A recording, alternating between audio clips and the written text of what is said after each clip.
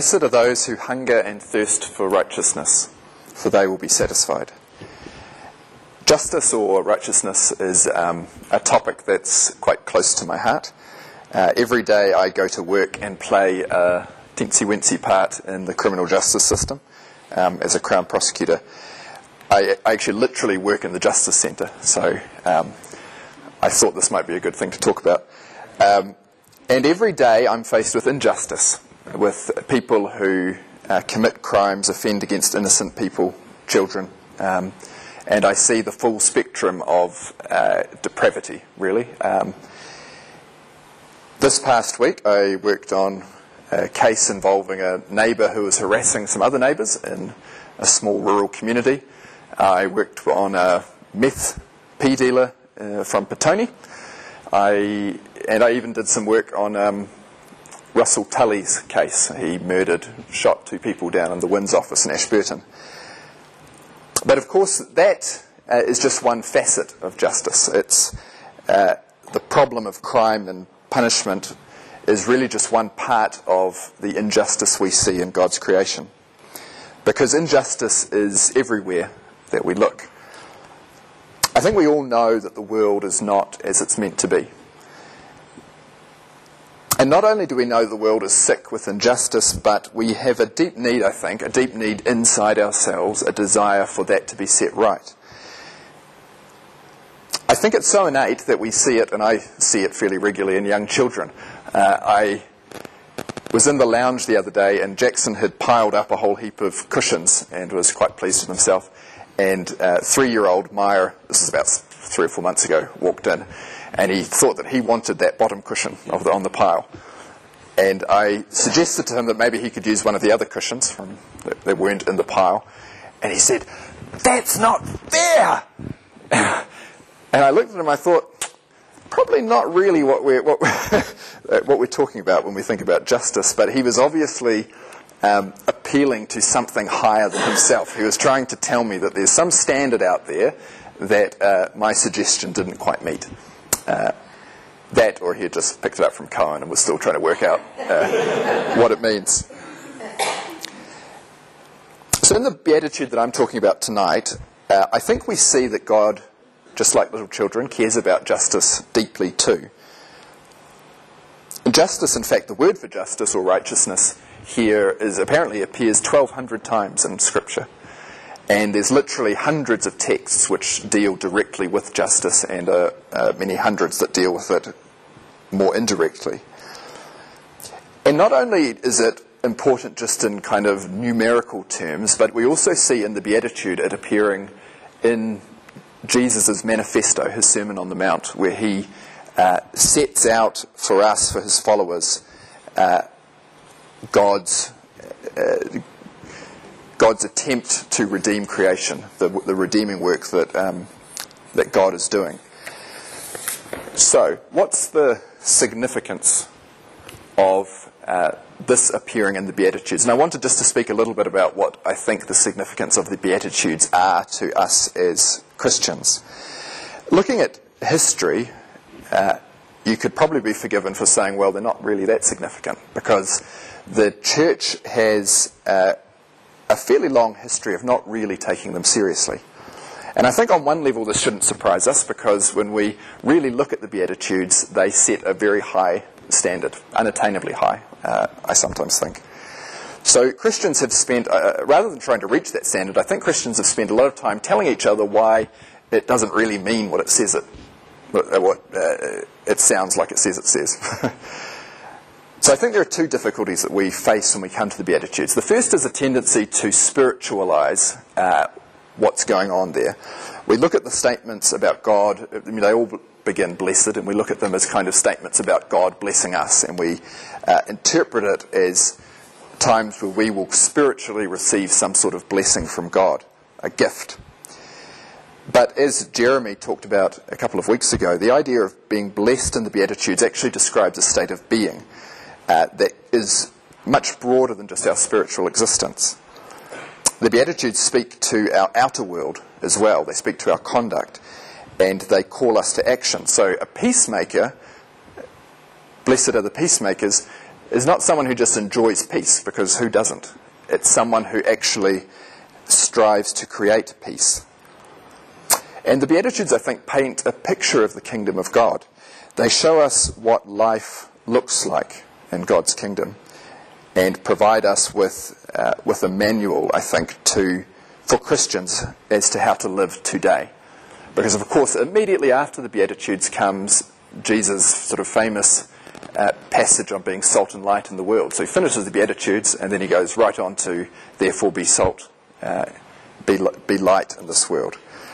So when we spiritualize the Beatitudes, I think we miss out on the call to action. The other way that we do a disservice to them is through individualizing them. We hear the Beatitudes as directed solely to me as an individual, rather than to us as a collective. But when you actually look at the Beatitudes, they're all expressed in the plural. Blessed are those, for they will be. Blessed are those who thirst and hunger for righteousness, for they will be satisfied. So Jesus, first and foremost, is describing the qualities of his people, not simply individuals. He's calling us as a group, I think, to be radically different from the world around us. Now, of course, this requires each of us individually to take the message seriously. I'm not saying it doesn't. But if we don't personally feel challenged by the nature of that call, then obviously we have a problem. But I think Jesus here is telling us what he expects his people as a body to strive towards. And where I think this is important for us is it tells us that living up to this call can also only be done as a group, as the body of Christ. I strive to be an ethical consumer. I want to consume only what I need, and I want to consume my consumption to do as little harm to other people as possible. But making ethical choices is kind of easier in theory than in practice. It takes lots of energy. You need lots of energy to work out what the ethical choice is in a given situation, how this product affects the wider world around you. You need energy to search out, even once you've got that knowledge, to search out the better products, which aren't often as convenient as the ones that are right before you. And you need energy, I find, just to resist the urge to go for convenience or go for cheapness. I've found, though, that living in a community of people who all are committed to that same ideal, broadly being good stewards of God's creation, has kind of compensates for my lack of energy in any given situation. Justin, for example, got us onto using electricity overnight because, being an electrical engineer, he told us that it's cleaner and greener overnight because you're using hydropower. Manna's always been an advocate for free-range products and fair trade bananas, she's passionate about. Sam, living with Sam has meant that we, I think as a group, consume much less meat than we otherwise would, and fist pump for Sam. And meat is a major contributor to global warming, to our carbon footprint. And even at our last Flat Hui, I was talking about this, Billy, yesterday, we were talking about whether we could get fair trade sugar and cocoa. Now, individually, each of those choices is just a small improvement to my life, and I think some of them I probably would have made even with my own limited energy. But I think living with others and having that shared commitment to ethical consumption has meant that we've made changes, and they've also kind of stuck, because as one person's energy kind of dips, other people carry them through. And I think once you start adding up all the changes, it's actually made a fairly significant difference to my life.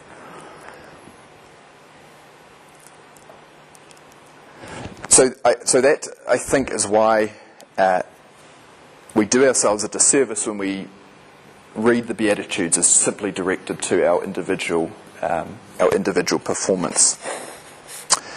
All right, so that brings me to the Beatitude that I'm talking about itself.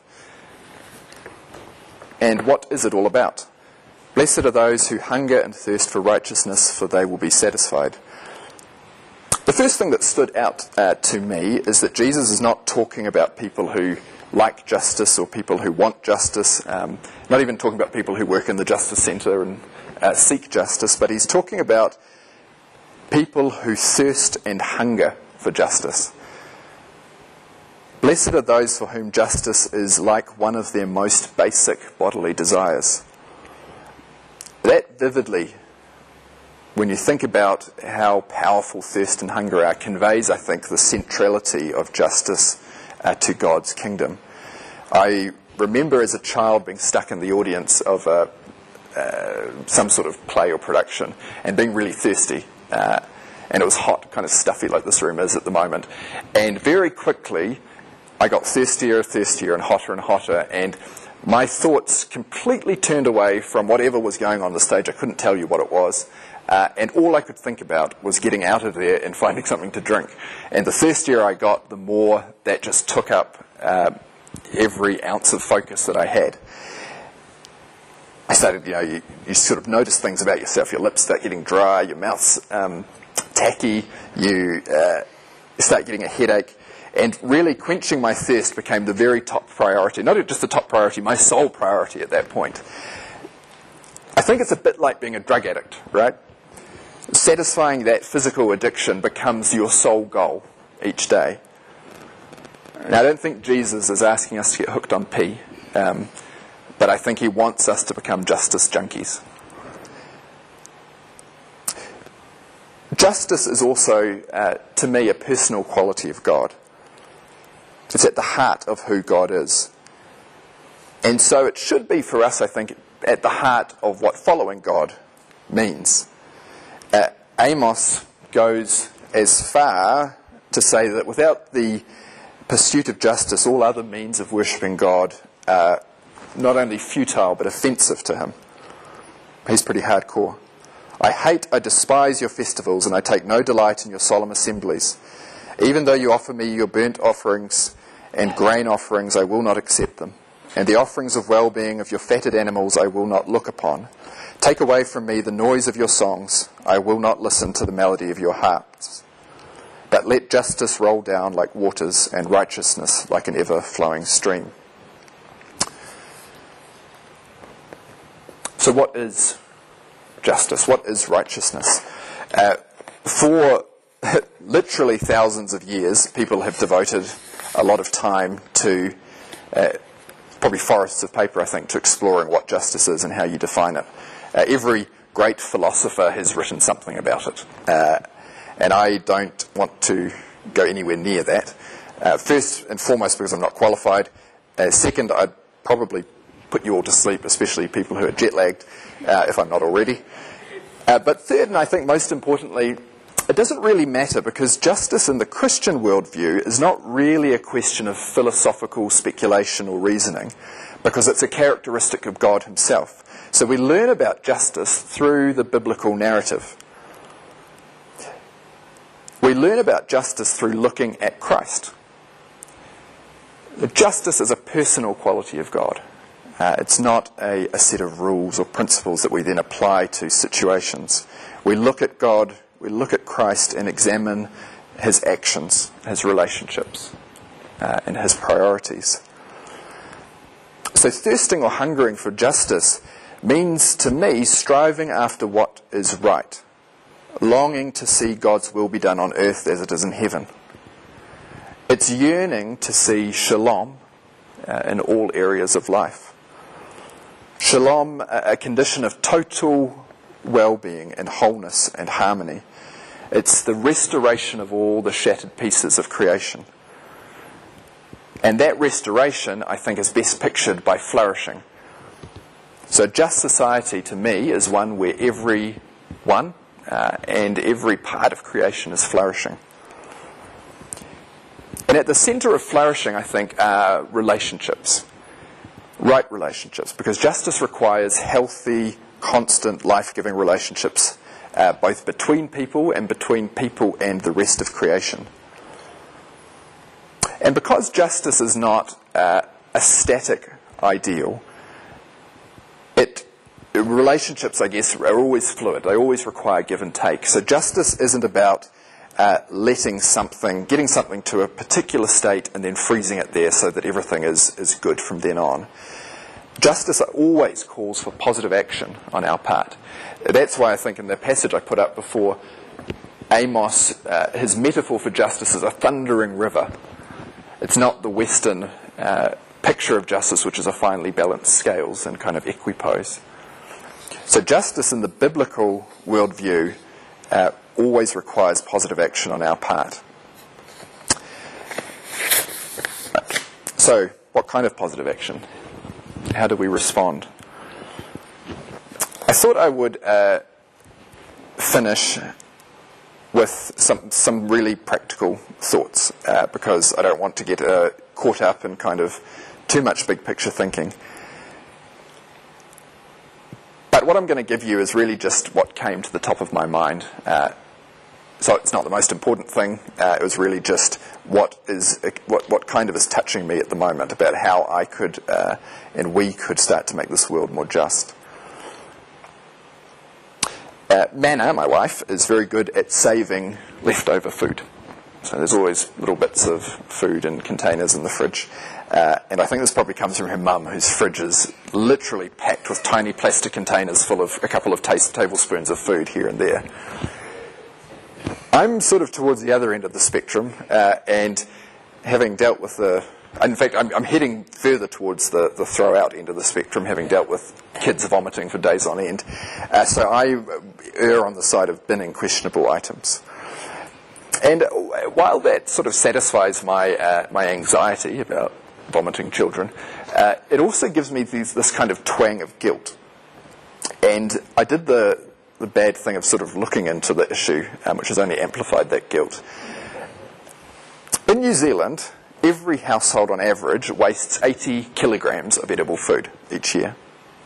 As a nation, apparently, we waste $2 billion worth of food. Millennials, my generation, are the main culprits. Millennials waste twice as much food as your average baby boomer.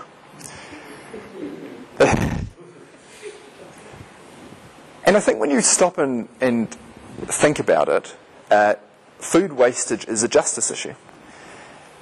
1 in 9 people in the world lives in hunger. Millions of children die every year from malnutrition. Yet somehow humanity wastes 1/3 of all the food produced in the world. Food waste is actually a glaring symptom of social injustice. That's the unequal, unjust distribution of the world's resources. But it's also a massive environmental issue, because when we waste food, especially when it ends up in landfills, all the precious resources that have gone into that food are also wasted. 1/4 of all the fresh water used for food production every year is wasted, goes into food that's ultimately binned. Which sort of staggered me, really, but when you look at how much water goes into producing each item of food, you realise how you get there. So apparently 1 kilogram of beef consumes 15,500 litres of water. That's all the water that goes into the grain, that goes into the cow, that goes into the grass. So for every sausage that you throw away out of your 6-pack, because you cooked it and didn't get round to eating it, that's something like 2,000 or 3,000 litres of water that are binned. It's actually quite depressing when you look at how much water goes into food, depending on your lifestyle. Chocolate is the worst offender. 24,000 litres of water per kilogram of chocolate. On the slightly better side, a bottle of beer only takes 100 litres of water. And potatoes, interestingly, use less than 1/10 of the water that is required to produce rice. So go the Irish. Now, the food that's thrown out also contributes to global warming, because when it rots, particularly, it rots in landfills without oxygen. It produces lots of methane. Methane is about 25 times more powerful in global warming terms than carbon dioxide. If you added up all the greenhouse emissions from food, just from food wastage, it would be the third, and it was a country, it would be the third ranked country in the world behind the US and China in terms of contributions to global warming. So like I said, whenever I think about wasting food, I start feeling guilty. Christians alone waste enough food to feed every hungry person in the world. So what am I going to do about it? 3 things that have occurred to me that I'm going to ask other people to try and hold me accountable for. Using the freezer, apparently.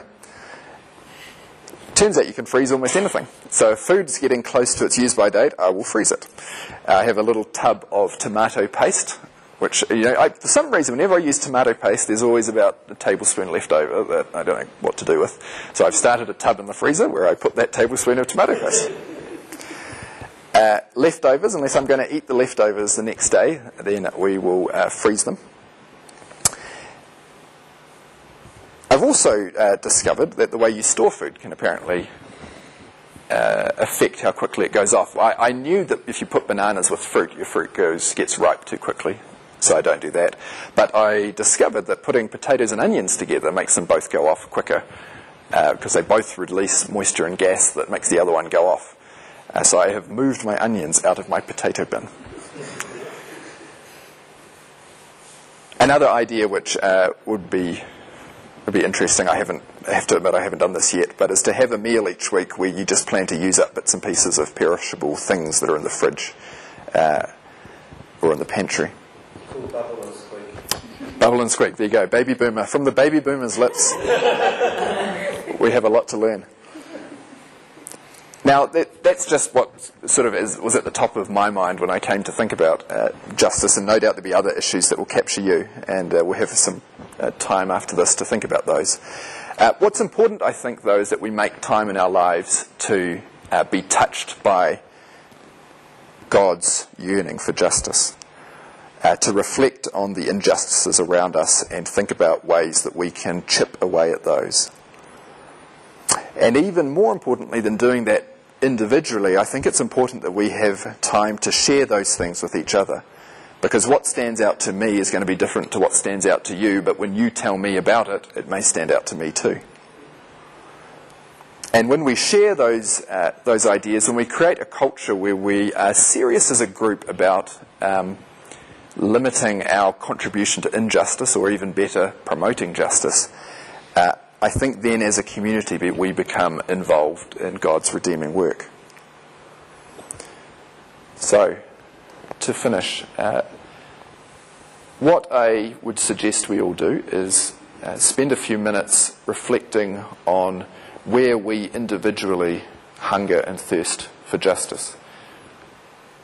There's, if you like, body prayer. I know some people do. You could try putting a hand on your stomach and a hand on your throat to represent thirst and hunger.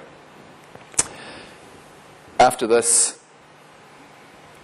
I suggest we all reflect on one small change we could try for the next week, not a big commitment, that would involve us working towards justice.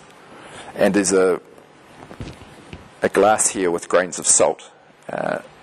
When you think of something, come up and grab a piece of, just a grain of salt, and hold it in your hand and maybe take it away with you to represent that commitment to an experiment for the next week.